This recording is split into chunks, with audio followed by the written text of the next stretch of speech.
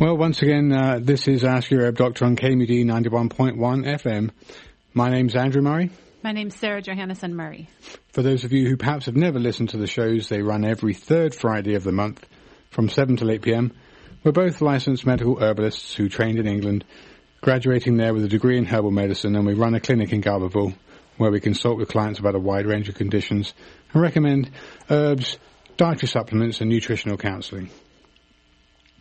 So welcome again to the show for those people who regularly tune in, and then for those of you who maybe have just tuned in for the first time, welcome. We do take callers on the show from 7:30 to 8 o'clock. And as always, it has been the format for many years now. I can't believe how quickly time has gone by. Dr. Raymond Peat will be joining us to share his wisdom. This month, the subject is going to be a little bit political. I can't say it's not, because the subject that we'll be covering will definitely involve politics. And whilst I'm not advocating any one side for the sake of being neutral, there are certain fundamental tenets of freedom of speech, freedom of assembly, that this great nation was founded on in 1777. With the Constitution, the Bill of Rights, Declaration of Independence, etc. That's what our whole country is built on. So there will be a little political, and we invite callers to call in with any questions related or unrelated to some of the topics of the political and physiological side of the topic. Okay, so if people want to call in, the toll-free number is 1-800-KMUD-RAD. That's 1-800-568-3723. So we're going to cover, I think the broad topic is going to be on authoritarianism. And just to couch those terms that authoritarianism would cover, freedom of right, freedom of expression and freedom of religion and freedom of assembly, etc. Those freedoms are not dominated by authoritarianism. And so we're going to bring out both kind of physiological perspective as well as mental and political perspectives. Once again, we're very pleased to have Dr. Raymond Peat with us. And so, Dr. Peat, are you there? Yes. Hi. Okay, so thanks so much for joining us on the show. As always, there are people perhaps who have just tuned in now or may listen to this on an audio archive later on the web. Would you just give an outline of your background, your scientific background, and your research? The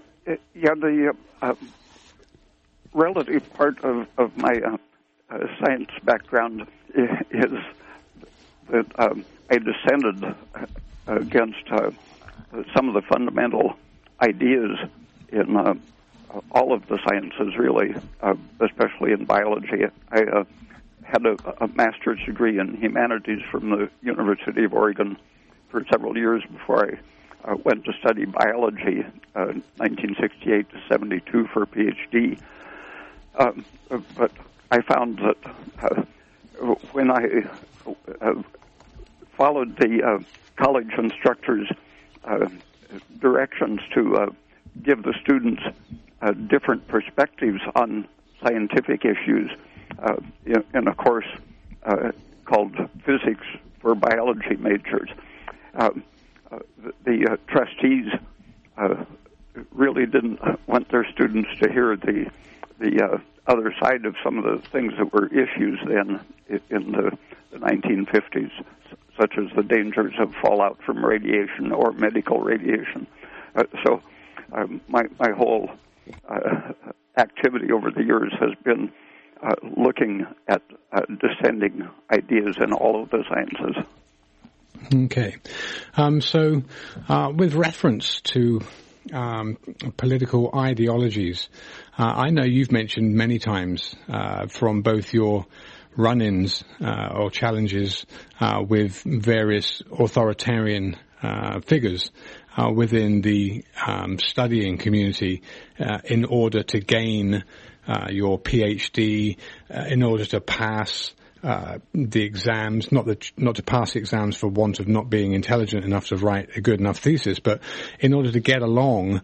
It's just like another kind of club where I've known from my own background that there are those people who perhaps come up with dissenting, for want of a better word, ideas that are challenged, not mainstream, usually vehemently opposed, and fundamentally threaten those kind of structures that are in place in the ruling ideology of a university, for this instance of explanation. So, in terms of authoritarian figures in the academic background, even not just talking about politics and geopolitics, you've been very familiar with those things that have happened that would either be blocking what you would find as new research or old research, which was there, just needed to be uncovered. And how do you think that manifests itself in academia? In 1965, I saw a really interesting study by a professor at the Oregon State University, which I never attended, but in this study, she looked at the academic success of graduate students in all the departments, I think, at Oregon State, which it used to be an agricultural college, so it tends to be more agriculture oriented rather than humanities as the university in Eugene. But she ranked the scores on Mendel tests. I think it was the graduate or the Miller analogies test, and she looked at the way the brain functions. The Miller analogies measures mental flexibility as well as vocabulary and other aptitudes, but it's heavy on flexibility. They change the rules partway every 10 questions or so. They use different kinds of analogy. And she found that from the lowest academic achievers in graduate school, the lowest scores on that test corresponded nicely, and up to the middle range of the Miller analogies test, that increased in rank with the academic success up to the straight A 4-point students. But then, as the students' mental scores on that analogies test increased, their grades decreased, and again, the very highest on the mental abilities were lower, very unsuccessful graduate students. That obviously is a matter of authoritarian fitting in, being other-directed rather than being powered by curiosity and desire for knowledge, which really didn't fit in and made them fail. Okay, so I think probably just to get into some of the politics, then let's just go for the jugular and go for some of the politics in science, in academia, and then the politics within the framework which those establishments are raised or fostered. I think in the past, certainly up until probably the end of the Second World War, and I know I've brought this out with you several times about the German repatriation that was demanded after the fall of the Third Reich, and how the corporate assets within Germany were seized, as well as some of the mind capability, the intellectual capability of either the physicists or the chemists, pharmacologists, etc., that were working for these big institutions was seized and brought to America. How the background of the New World Order was founded, and Nuremberg trials, and how that whole thing basically virtually acquitted a lot of these people, given that they would then work for the United States in their newly seized businesses with newly seized information. and how this New World Order concept is very much being exposed today on the internet, and we're even beginning to see the emergence of news channels like Fox actually openly debating now concepts that Donald Trump's been bringing out in his various rallies. He's definitely not bought out, and he's definitely not a politician. I hear a lot of the ideologies that he has would seem to harken back to a minimal government, the way the Constitution was written, more decision-making by the state, less government involvement, make better deals, etc., etc., the kind of rhetoric I know I've heard from him. And then we have the counterpart to that in the campaign, Hillary Clinton, who definitely has, if you want to go look for it, been implicated with many different, in parentheses, crimes for which they're calling for her indictment, whether it's Benghazi, or whether it's the email server that got hacked, or whether it's the funding that she's gotten from dictators and other countries, maybe not dictatorial countries, but definitely nations that are certainly opposed to America's ideology. Where this brings our country, and in terms of the mindset in academia, the mindset in succeeding in academia, because the dogma that's established and is not challenged, that's set up by pharmaceutical companies that have a lot of money, a lot of government lobbying power, and how this whole thing really is opposed to free will and freedom of expression and a constitutionally sound republic that the republic was built on, and free trade as opposed to free trade. Yeah, I mean, there's both the TPP and other policies that have been brought up and documentation that's been brought up, and certainly not an American owned or controlled framework too. So I think the whole concept of other powers being in control all kind of rolls into the geopolitical space that we're in at the moment with this this kind of out of left field comes Donald Trump with his rhetoric and the old kind of fabric of control and two-party monopoly. This both Republican and Democrats are both seem to be very much on the same kind of side of the fence, and they're all definitely much against Donald Trump for whatever it is that he's standing for. And I know I've seen him being accused of being fascist. Is definitely one of the words, and that's why I wanted to bring out the politics side of this hour talk with you, Dr. Peat, because I know you've come from a background in academia of being very much aware of the dominant authoritarian background who doesn't want to accept your new uncovering of old research that proves otherwise, as well as new research, research that's coming out at that time.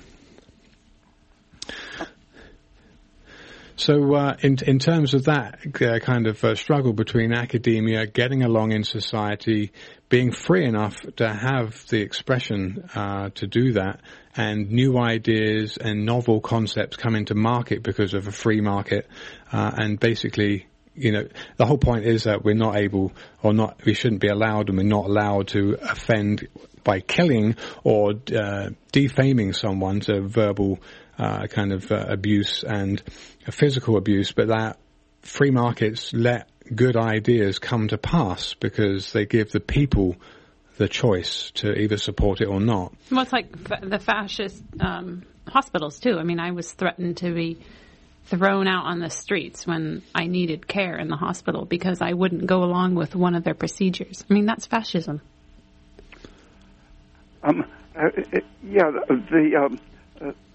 The ruling class really has defined the words, though, and where Mussolini clearly defined what he called fascism as the blending of state power with corporate power. That's exactly what... That's what's going on here, right? ...is now being called free trade. Uh-huh. And the trade deals, which are essentially allowing the biggest corporations to impose their political standards on the rest of the world in an empire.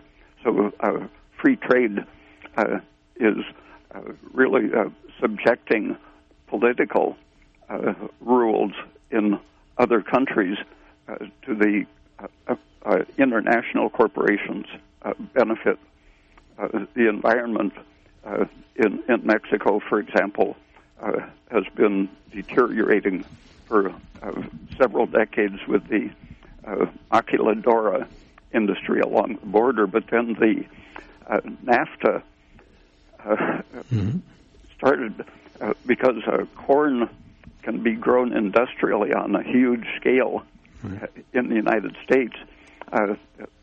The subsidized corn has to be freely admitted into Mexico, where people using subsistence methods depended for their livelihood on growing their own corn and animals. And so this subsidized cheap corn displaced farmers and created the influx of immigrants who are wanted for cheap labor in the farms, and probably eventually, if there are any factories left, they would be doing maquiladora-type work in the U.S. Okay, let me just give a number out for people that may have just tuned. You're listening to Ask Your Arab Dr. KMD Galberville 91.1 FM.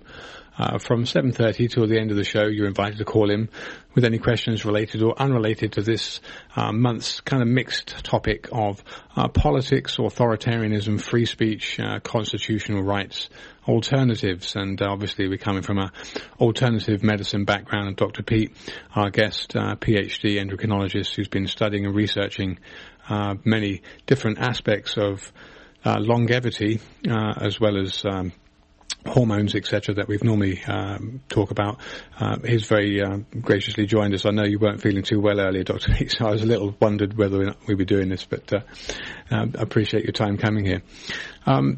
You mentioned Mussolini. That's quite interesting, actually, because when I looked earlier, and I hadn't even spoken to you all day here, I looked at what I wanted to... I think initially what I wanted to do was break down the different political ideologies and see the statements that these political ideologies flew their banner over in order to get a concept of each political mindset. And then I think that would probably be a good place to go. We have a caller in now who's just decided to call, but we can take this caller and then let's move on to the kind of individual political topic banners that each party flies under, and let's explore the authoritarian stance amongst that. Okay, caller, you're on the air. Where are you from, and what's your question? Hi. I'd rather not say where I'm from, but anyway, I'm in the area. Okay. Let's see. Two things. One thing that's been bothering me is we really don't have a good vocabulary that a word. I mean, we like to use the word fascism for lack of a better word, but it might not be precisely accurate. You know, we need a word that describes, this is something people can think about, that combines the capitalism with the police state covert operation situation that we have with our media and the government and everything. So I think would really help talking about it is if we had some words, we need to create them somehow, combining the language we have. Because when you say the corporate media to somebody who doesn't know the field really well, they have no idea what you're talking about, and so it's really needed as a word that is sort of self-explanatory. Right. And the other thing I want to talk about briefly. Yeah. and I hate to change the subject to health, but this is usually a health show. It sure is. I was wondering, it sure is. Yeah, but see, the government is affecting our health. That's why we have to talk about definitely. Oh, tell me about it. It's just ridiculous. Even if it's just on a stress level. Over to my house recently to tell me that I don't have legal electricity in my mobile. That just happened like in the last month. This drunk shows up telling me that the police are telling her to tell me that I don't have legal electricity. So yeah, that's what the politics are like in the little town I'm living in. But anyway, what was your second question? Back to health. Yeah. I was just wondering, and if it's not really relevant, you don't want to talk about it, I'll call back some other time. But I was wondering about how do you sort of re-inoculate your stomach? Like it seems like I've had problems maybe from sulfites that killed off like maybe some of the enzymes that help me digest vegetables and stuff. And and I'm wondering if you guys have any suggestions how I can sort of reestablish those living organisms that I think made digestion easier when I was younger. Okay. I was thinking maybe because I know with dairy products, it seems like if I eat a lot of cheese and I eat a lot of yogurt, then I can drink milk, whereas if I haven't eaten cheese and yogurt in a while, I have a lot of problems digesting milk. And so I was thinking that might be the same situation with vegetables. And you might have some ideas. Maybe would fermented vegetables help or something? Do you have any ideas on that? And if you don't want to talk about it tonight, then I'll call back some other time. No problem. No, that's fine. We announced questions related or unrelated to tonight's topic, so feel welcome to call in about health questions because that's really the most interesting to us anyways. Thanks okay, so I'm going to get off the line. No problem. I'll give the recolonization answer to you, Dr. Peat, and then I'll cover the fascism because that's actually could be the beginning of the explanation of the different party mindsets, and we can explore the authoritarian system over that. I think he mentioned sulfite as a problem. Yeah, he thought that the sulfites might have killed off some good bacteria, and I do know from being friends with a winemaker that sulfites are a preservative and they are antimicrobial and they are like a bleaching product. Yeah, and I think they might also help to initiate allergies that would maybe be interactive with the microbes that are also being damaged by the sulfites. The sulfites are reductants, and the stress state is an exaggeratedly reduced state, and things that promote good oxidative metabolism can help the intestine greatly, keeping your thyroid in good condition. And sulfites are anti-thyroid too, right? Yeah, and the slightly antiseptic foods, such as cooked mushrooms, bamboo shoots, raw carrots, and saturated fats. These help to keep down the potentially toxic bacteria. Yeah, and saturated fats are, like coconut oil is antimicrobial. Yeah, and just keeping the digestive system stimulated and very active so that you tend to digest the germs rather than being digested by them. Yeah, so keeping your bowel movements frequent. Okay. And also, just another thing, the one probiotic that I found quite useful for me personally was Dr. Ron's Ultra Pure probiotic, and that was one I didn't have adverse reactions to, and I have had adverse reactions to a lot of the probiotics sold over the counter. So that one is over the counter too. You can find it online, Dr. Ron's probiotics. And yeah, the man mentioned that he was feeling better digesting milk when he had been eating cheese and yogurt, and you do get a lot of natural probiotics from eating cultured dairy. Okay, so we have another caller, so let's take this other caller before we move on to the politics. Caller, you're on the air. Where are you from? I'm local, Garberville. Okay. And I have the word that the gentleman previously was searching for. Which, the fascism? No, it's a Not term fascism. that is used by the United States State Department, and it's called Americanism. Americanism. Americanization. We were trying to Americanize Vietnam. We were going to Americanize other countries in South America. We were going to Americanize the Middle East. Americanization. That's what we do. Uh-huh. We know what we're doing when we're doing it. It's an empire thing. Well. And we do it. Thank you. I wonder if he was old enough to remember when we had the Un-American Activities Committee practically running the country. I was born in 1957, and I believe that's around the time that was very active. In 1960, the 60s sort of began when students had a protest in Washington against HUAC, House Un-American Activities Committee, and they were really the most un-American part of society, trying to suppress all free thought. Absolutely. And, we're all kind of like singing the song to the choir here in a way. I know. But, it's locally, our Northern California people are a little bit ahead of the curve of understanding these issues than the rest of the country. And thank you for the show, because I know a lot of people from all over the country are listening. Thank you so much. Yeah, thank you for your call. Now, the West Coast is definitely, I'm very pleased, very proud to be an American. On the West Coast, in California, and where it all started. And I'm sure there's going to be many more good things to come out of it, as long as we don't let political correctness take us over, because I think that's becoming a really bad problem. That can also be talked about. We're on the air now. Ask You, Dr. KMUD Garberpool 91.1 FM from now until the end of the show at 8 o'clock. You can call in if you're on the web. You want a toll-free number, 800-568-3723, or for those of our listeners in the area, toll-free, the 707 number is 923-2513. Okay, so... Or 3911, 923-3911. Beg your pardon. Okay, 3911. There you go. I have another little comment Go ahead. On the question of language and what you call it.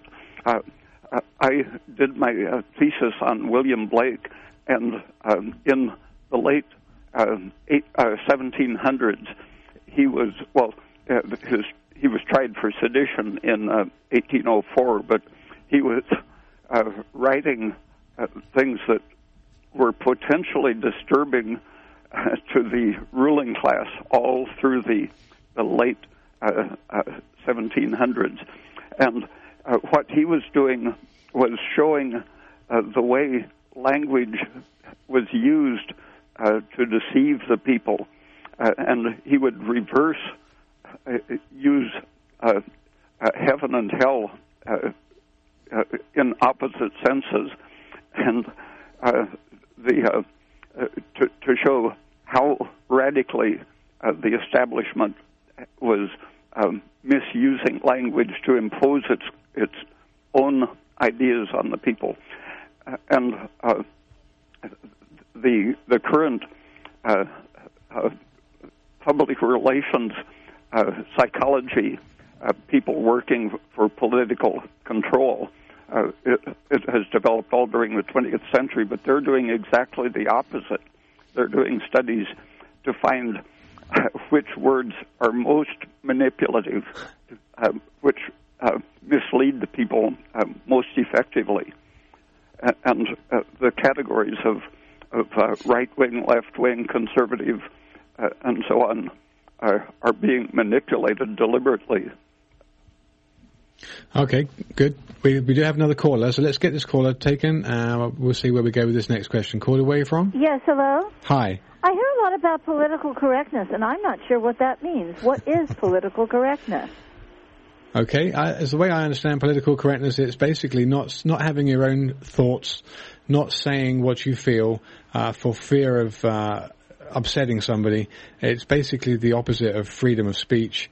I think political correctness is essentially a tyranny, and we can get into that too, because in England... Well, it's so vague. I mean, I can understand, not saying racial slurs.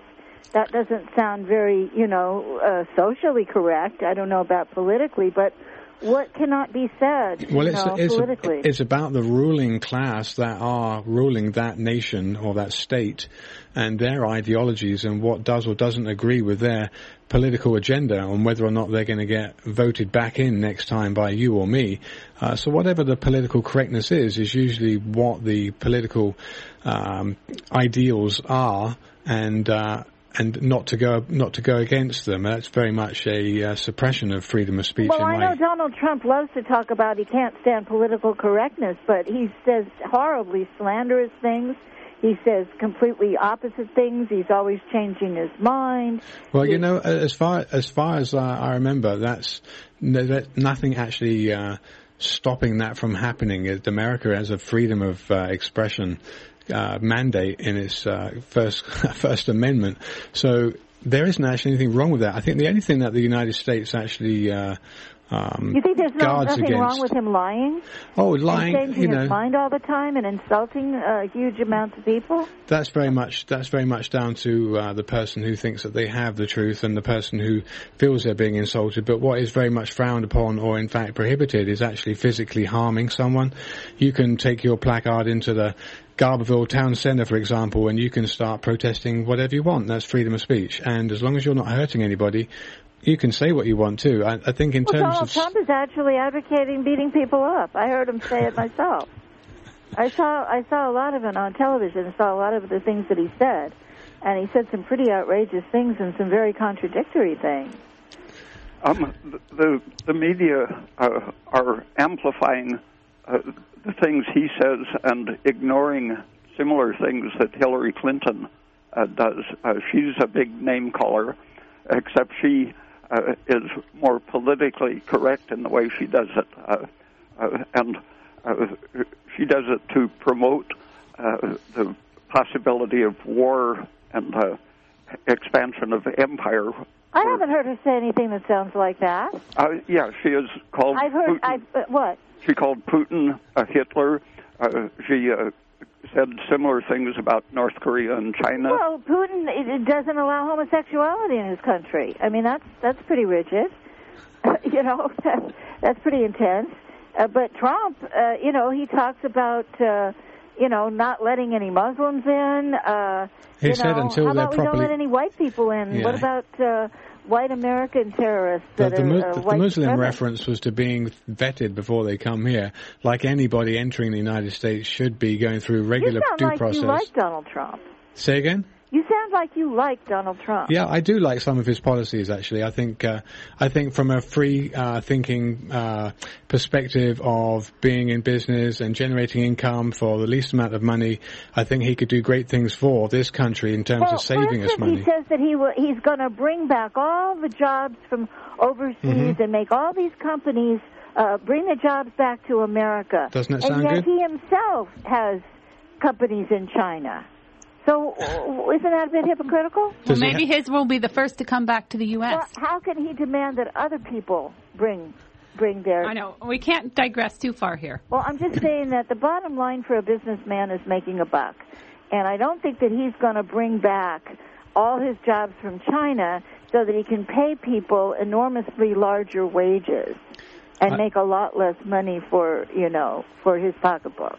Well, we're actually talking about the discussion here in the world of politics of authoritarianism versus the Constitution and especially the First Amendment, the freedom of speech and freedom of expression, etc., freedom to congregate and have free speech. So it's That's what we're doing now. We're having free speech. Well, I think that he has the right to say whatever he wants, but I'm saying what he does say is very contradictory, you know what? very inflammatory. Well, they all do. In a free market, like anything else, in a free market, if you and I think the product's a good product, we're going to support it with our dollars.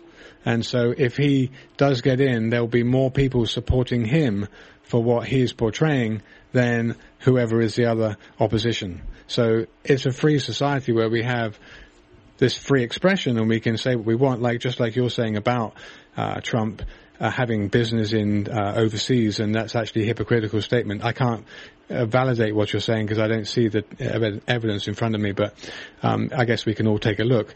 But it's basically the free speech that allows all of the voices to be heard, and then everybody can make a joint agreement. But because we do have freedom, businessmen have freedom to go overseas and have other people make their products much more. I think a lot of it actually is that these businesses have been forced out of most of these businesses have been forced out of the United States by the current political strategies. Basically, if you look at the real reason why all these corporations are moving overseas, is because the climate in this country has been made so bad for them, because there's so many inside deals going on that are making money for these corporations. That is the real problem. It's not that they won't pay them enough or they think it's just better. I think if you look at the real facts of it. Well, I think they feel it's better if you can pay somebody 35 cents a day than $100 a day.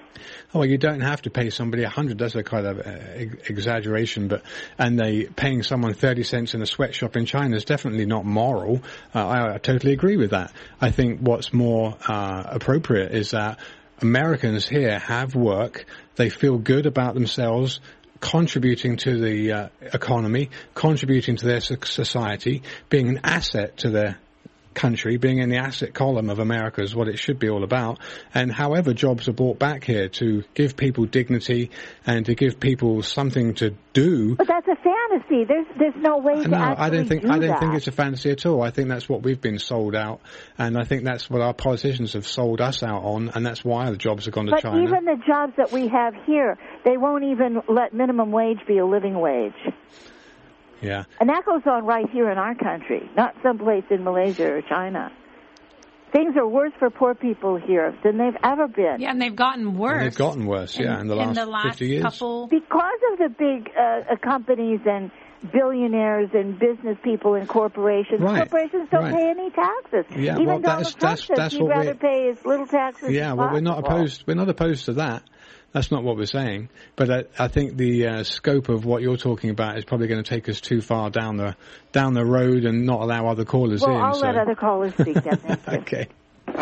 All right. Some of those points were sounding like support for Bernie Sanders, which I think his domestic policies are very traditional and actually conservative in one sense of the concept, conserving the standard of living, quality of life of working people, and so on.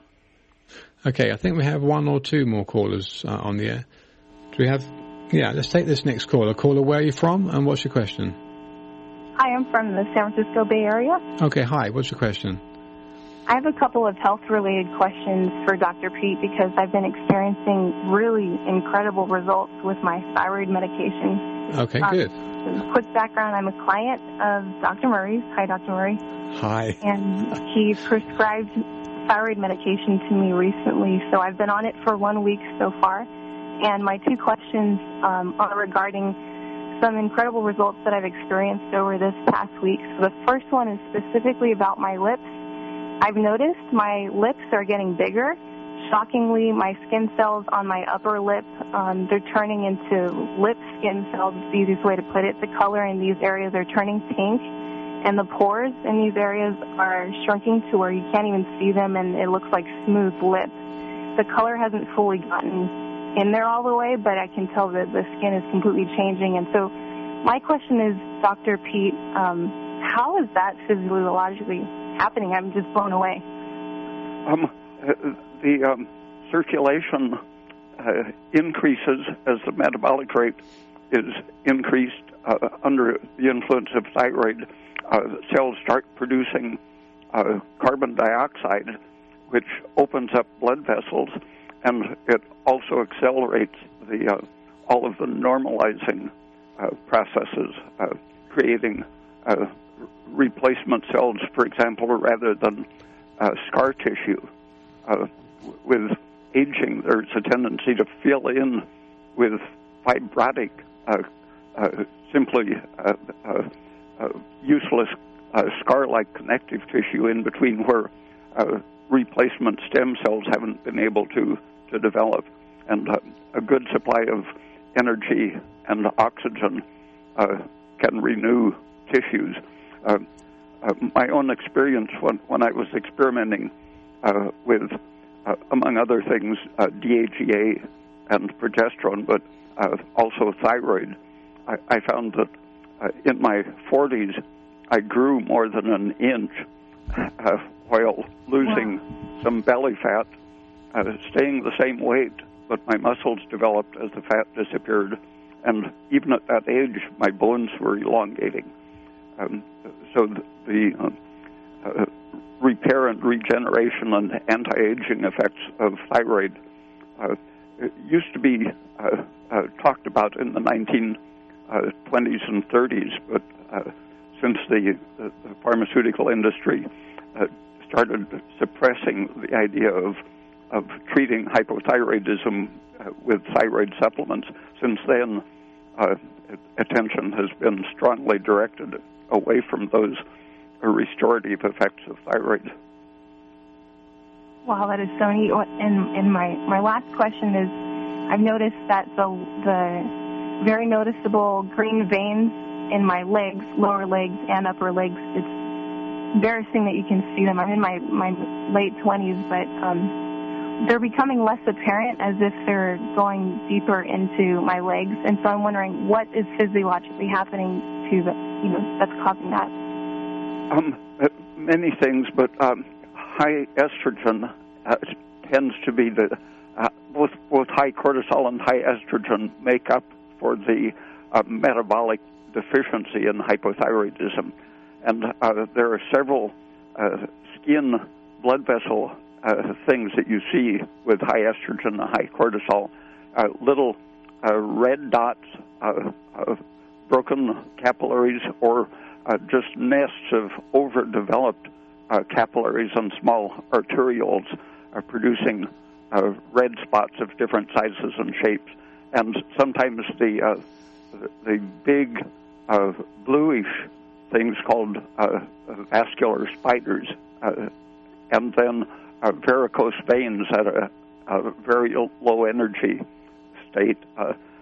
Estrogen tends to weaken the basic muscle tone in the veins, and progesterone and thyroid restore the muscle tone so that the valves are on the walls of the big veins, and if the vein relaxes, the valves don't work as valves because the flaps can't reach each other. And so if you just contract the veins under the influence of progesterone and thyroid, the valve will begin working and restore the function of the vein. Then the tissues are better oxygenated, so the hormones, vascular endothelial growth factor, for example, VEGF, is produced under the influence of high estrogen and stress and inflammatory mediators, and it tends to be very much lower under the influence of thyroid. So you don't need those extra abnormal blood vessels when your thyroid is functioning well. But when you are taking a certain dose of thyroid, the thyroxine accumulates in your tissues with a half-life of 2 weeks. So you have to watch. People will usually feel great as they increase their dose some point in the first week or two, but if you're taking more than you need, you will reach a point where you find that you're taking more than enough. You'll get out of breath and your heart will pound or something. But then when it accumulates and levels off, then your body goes through further adjustments. So you have to keep watching over a period of a few months, and then you have to watch for seasonal effects because you don't need as much thyroid in the summer as you do in the winter. Wow, it's interesting. That makes sense, but Dr. Murray just recently asked me to submit more readings, so I just did that. But, wow, thank you so much, Dr. Peat, and, I just want you to know you've absolutely changed my life, and you're my hero. I mean, it's incredible what I'm experiencing, and thank you for being brave enough to share your research and what you found with the world. Thank you for your call. Okay, I think we have another caller on the air. Let's see this next caller. Caller, where are you from? Okay, do we have that caller on the air? Yeah, caller, you're on the air. Go ahead. Or maybe not. Okay. No. Okay. Well, the number, if you live in the area, is 923-3911. It's a 707 area code. If you're outside the area, you want an 800 number, 800-568-3000. 3723. Dr. Raymond Peat's joining us. We're obviously taking questions about alternative medicine, but also opened up the forum here for a sort of pseudo-political debate based on authoritarianism. Dr. Peat, I wanted to just go back to what it was you had mentioned off the cuff here about Mussolini, and that I was looking today, and I haven't spoken to you all day, and I definitely haven't arranged this, but in 1933, when Hitler was Chancellor of Germany, I saw that he was actually, if you type in fascism, I think you come up with two names that come up more than anything else, Mussolini and Hitler. And ultimately, Hitler, I think it was February 28th, 1933, whether it was done by the fascists or whether it was done by the communists, they stated it was a communist crime, that the Reichstag's building, which was basically the Houses of Parliament type comparable in Germany, was burnt down. Well, the very next day, this edict was announced that basically prevented any political uprising. It was ultimately exactly the same thing that's been bandied about here in America. If we get any big terrorist attack, that the president will announce a state of emergency, a suspension of the Constitution, and basically be able to do anything he wants, which is pretty scary, no matter who it is. I'm not really taking sides here. There's things I like about Trump. There's things I don't like about Trump. There's things I definitely don't like about Hillary, and there's things I don't like about the Bushes. And if it's for me, I'm a libertarian more than anything. But getting back to suspending the Constitution and what happened in Germany in 1933, that ultimately gave Hitler the power to come, well, the death, of course, of Heidelberg, who was the VP then, or the president at that point in time. His death ultimately allowed Hitler to succeed and led through various, within that year, in 1933, Jews were basically persecuted, book burning was going on, the rise of Nazism was just going rampant, because they suppressed the ability of anybody else to argue against it. And that was the most important thing that caught my attention, was that freedom of speech is very, very important, and that's why our First Amendment is so important to us, and we have to protect it with our lives if necessary, because founding fathers weren't stupid people. They'd escaped the country that I was born in, that I've seen going down the toilet in the last 15 years since I've been here, and things that are happening in England now you would not believe. And I'm not I'm not racist. I think freedom of religion's just fine, but I think when you come to America, you're supposed to integrate with America. And when I came here, I take on American, I drive on the side of the road the Americans drive on. I, kind of follow the laws of the land and, obey what's the law of the land, what everybody else does. And so fitting in is the most important thing. And it's great, people from all over the world want to come to America and come here because of the values and, the history and everything else. And they feel like they have a chance to succeed. So you do that and you come here and you assimilate. But, basically in 33, when Hitler took over, the freedom of expression was completely expunged and you were not allowed to argue it. And that from 33 to 39 led to the Second World War with the invasion of Poland. So talking about fascism, it's basically the form of government then which the country is considered more important than anyone or any one person. And so that very much brings its a leading to totalitarianism and authoritarianism, which doesn't allow you or I the freedom of expression to argue against it. So, Dr. Peat, do you have anything else to say about fascism? And I know we've got lots of other different political terms like socialism, like liberalism, conservatism. They all have different ideals and tenets. But in terms of fascism, for what it is as an authoritarian, dictatorial type stance, definitely not what we want to be under. You were mentioning the import of the German scientists after the war, Project Paperclip, and a similar thing happened with the failure of the Hungarian uprising in 1956, and these fascists, these physicists who were imported, had a very great inclination towards Nazism and fascism, because John Foster and Alan Dulles were working closely with Prescott Bush, the father of George Herbert Walker Bush, in supporting Hitler in the 1920s and 30s. And the Dulleses not only wanted to bring in all of the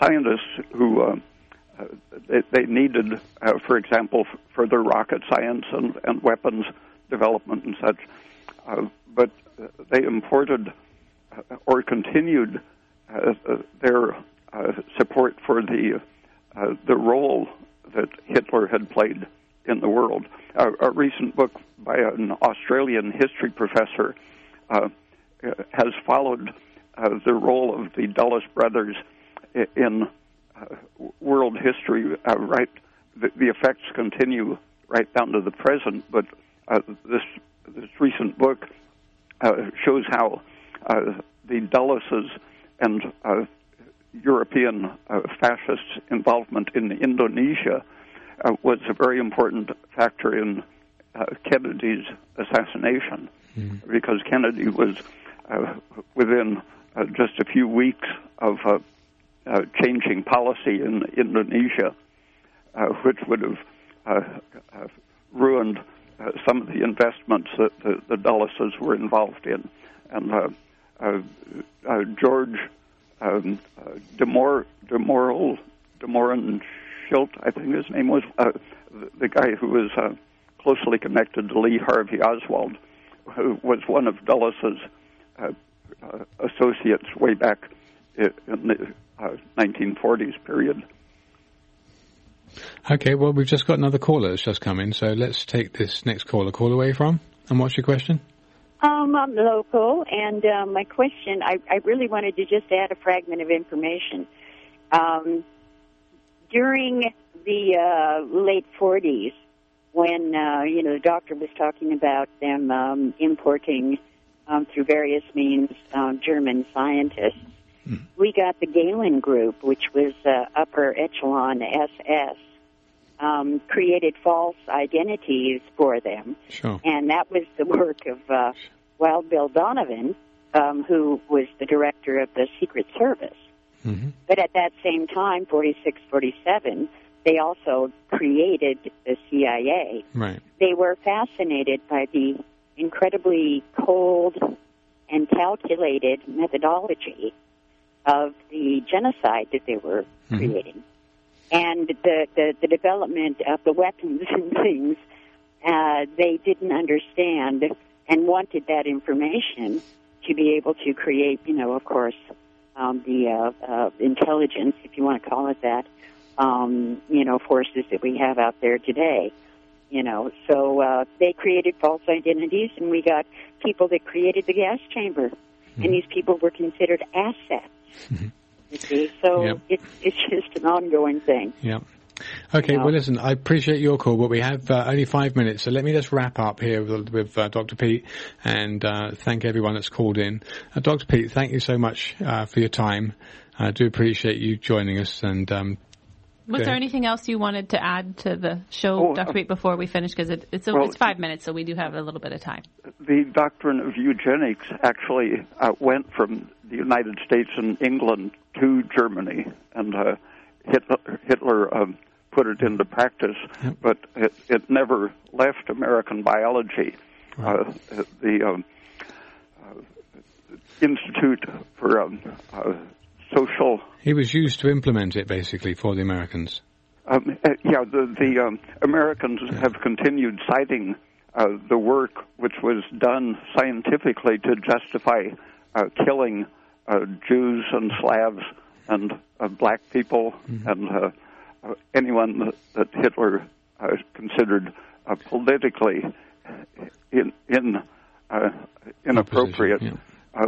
These pseudo-scientific studies were essentially designed by Konrad Lorenz, who got a Nobel Prize, and our American geneticists have sort of worshipped these ideas of genetic determinism, including determinism even of political beliefs. Okay, well, let's leave it with that, and Wow, that's all I can say is wow. Okay, well, thank you so much for your time, Dr. Peat. Okay, thanks. Okay, so for those people who've tuned in, Dr. Raymond Peat, raypeat.com, his website's full of articles. They are all about pretty much physiological health articles. He's not a particularly political person, but I know he's got a background in academia that has certainly seen him come up against some professors who were very dogmatic in their belief and not able to see new ideas, just called too radical. But we're seeing all of that come to pass now, and 30, 40 years later, we're seeing the main importance here of saturated fats, as Dr. Peat's gone on for a long time about. We're seeing the importance of sugar. We're seeing the necessity of salt. All of these things have been previously plagued and dogmatized, and even banned in some places, but I see these things coming around. So yeah, recently at a coffee shop, I was told that I might be charged extra if I wanted to put that many packets of sugar in my cup of coffee. Anyway, so it is coming, folks. Anyway, beware, you will be charged extra for sugar. For those of you who are still listening, the main point of all of this, I think, is that I really wanted just to bring out this part of our Constitution here, okay, that really encapsulates all of it. And you know, we're all very flawed human beings. You know, we have emotions. Some people lose their temper easily. Some people are very calm. Some people are honest. Some are dishonest, etc. You know, we're a mixed bag of tricks. But the part of the Constitution that resonates with me most is the concept here of this self-evident truth, you know, that Martin Luther King talked about in his famous speech, Liberation, before he was assassinated. The part of the Constitution that mentions that all men are created equal, that they're endowed by their Creator with certain unalienable rights, that among these are life, liberty, and the pursuit of happiness, that to secure these rights, governments are instituted among men deriving their just powers from the consent of the governed. So, we live in a constitution, and the main thing is we've got to be fair. We've got to be, we've got to be open to ideas, discussions. We have to talk about it. We don't want authoritarianism. It's good to have free speech. Don't let your First Amendment rights get suppressed. Don't let the government get tyrannical. This is a free speech radio station, and so thank you for this station, and thank you for those listening. Yeah, thank you for listening. Good night. Good night.